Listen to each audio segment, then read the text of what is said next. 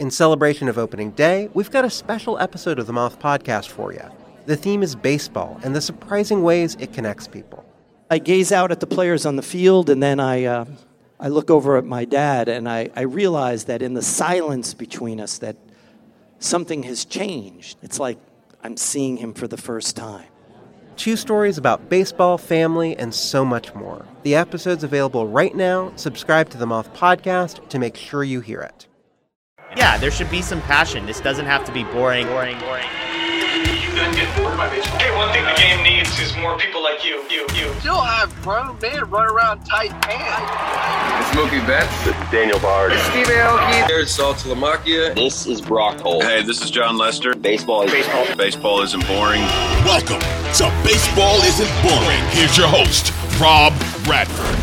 It's about that time. It's about that time to start talking all-star games. You know why? Because on Wednesday at noon Eastern, that's when the All-Star voting starts. So we can start the All-Star conversations, and we're going to continue to start the All-Star conversations in terms of who should make it and who shouldn't as the month and a half leading into the game in Seattle, the festivities in Seattle unfolds. And, of course, we'll be there. Baseball Isn't Boring will be there. It's one of the best events of the year where we get all these guys to say, why isn't baseball boring? But to kick things off, I wanted to ask a couple guys what it actually would mean to make the All-Star team, the All-Star game. Those 2 guys are Arizona's Zach Gallen, one of the best pitchers in Major League Baseball, and Red Sox outfielder Alex Verdugo. So I'm going to kick it off with Zach Gallen, who is leading the National League right now in wins heading into the start on Tuesday night. But he is one of the best pitchers in baseball. I don't think there's any question about it, and he's putting himself in a great position. But there's a ton of good pitchers this year, a lot of good pitchers.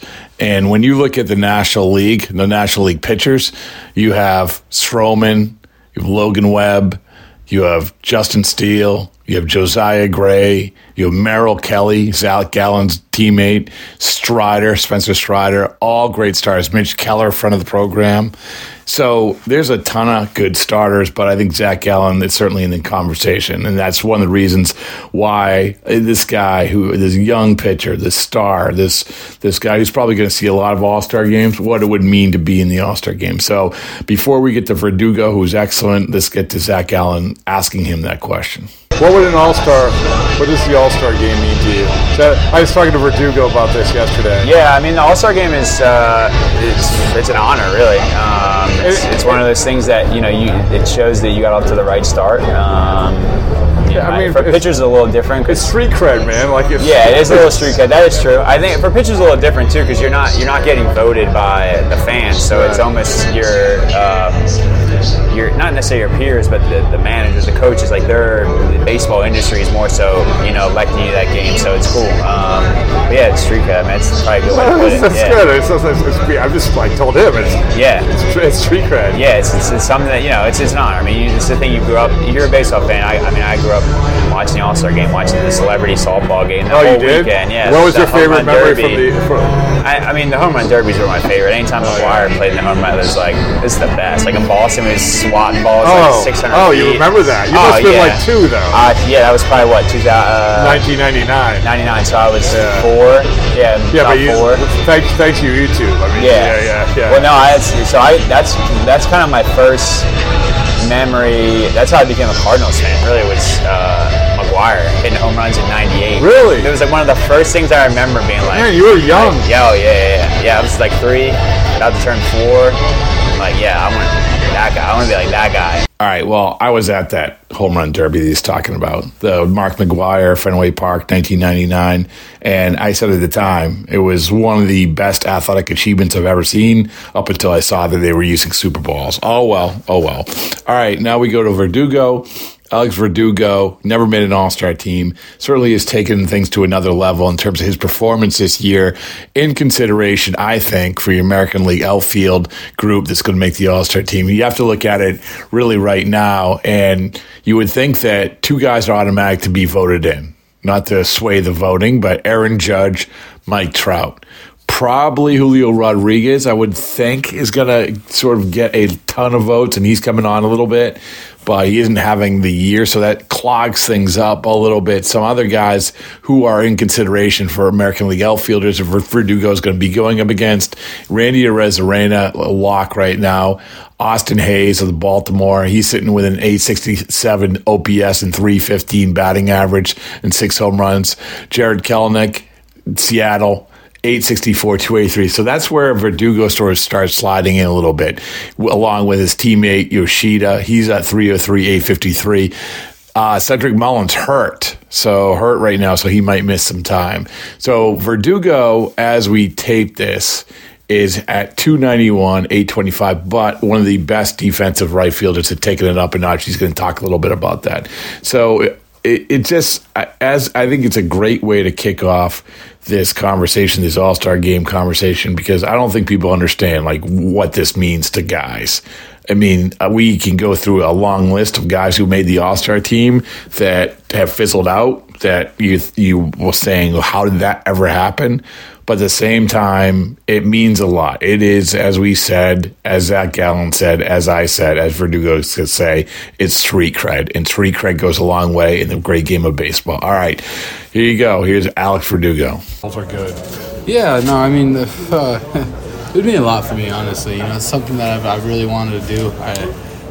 You know, for me, I always feel like I'm a second-half player. Mm-hmm. You know what I mean? It's weird to say that, but I always feel like after the All-Star break, I fucking go on a nice run, right? You know what I mean? So it'd be really nice to just do it throughout the whole year, you know? Mm-hmm. So I think for me, I know I'm that kind of player where I can be it. I have that kind of potential. It just would be nice to live up and have a little bit of validation in it. And I think that goes with the same with the Gold Glove as well. I know I play really good defense, but it would be nice to just have a label for it, right? Just to be, hey, like he's known for it now. So I think with everything, it's the goal. You know, how those goals play out and if you reach them or not. I think, you know, it's important to set goals. But if you don't get there, you know what I mean? If you don't make it, you don't do that, it's not like you quit on the whole total season goal, right? You know what I mean? It's like, and that's why I feel like the second half I usually turn it up. And I think that's part of the reason why is like if I don't make it, like I get so excuse my language. No, that's right. I just get like a little bit like upset with myself and just, you know, and I'm just like, oh, fuck it, like let's just go. But that's what I mean. It's so this is probably and we got a ways to go, but this is the best position you have been. You know, or am I wrong? Like maybe the Dodgers, like in 19, I might have had a good first half. Obviously, 2020 doesn't count like that. But the more you're into it, the more like you're like, okay, you get that street cred. Yeah, exactly. And to your point, it's not the be all end all. I can name guys who have made the All-Star team. You know. But at the same time, there is a something that they can't take away from you in terms of labeling you as a player. Exactly. Right? Yep. And I think that's the biggest thing is like everybody wants to always be known as an all-star, right? Mm-hmm. Or like, and even if it's one time, like it's, hey, you got that thing, you worked hard. It's like I said, just a little validation, a little something that would be nice. But for me, you know, I know that I got to handle it one day at a time. I think lately I've been getting caught up with a little bit of things, and you know, off the field, on the field, I have a lot of stuff going on. That's just, you know, just kind of like been a lot, you know. I mean, but like I said, we're all people. We're all humans. We all have our own personal issues, but it's like once we're out on that field, we gotta lock it in. I feel like, you know, just a hot streak's coming. The hot streak's coming, man. We'll be right there, and you know, if I can flirt with 300, stay around there, add a couple more homers before the half, you know, I think I have a good chance of. But that's what I mean. Like as we sit here right now, even with, you know, the little bit of slump, whatever. As we sit here right now, I can make a case. For you for the All-Star. I mean, and that's at least something, right? It's like, something. You know, it is something, and like I said, the goal is to we got to do it for another month and a half, right? And then, like I said, I know second half will be, you know, just kind of continue. Hopefully, we continue with the trend that I normally have, where it's just we just kind of. I think the body gets used to all the games. You just like your body just has like a normal feeling for such a duration that you're like, all right, I'm good. Plus, everybody knows like the first half of the season seems long, and once you get to All-Star break, especially if you're in it. And then if it's like the second half, like it kind of like kind of cruises by unless you're out of it in like September. Yeah. And then you're like, oh, buddy, this is tough. All-Star game aside, do you think that you've changed, not totally changed, but advanced the sort of narrative in terms of you as a player? Like I can say, because I've heard people say, hey, listen, like that's one of the best right fielders in the game right now, right? Because of everything that you've done, fielding-wise, hitting and everything else. But to this point, that's obviously a goal probably heading in. Do you feel like, can you feel that people are looking at you a little bit differently?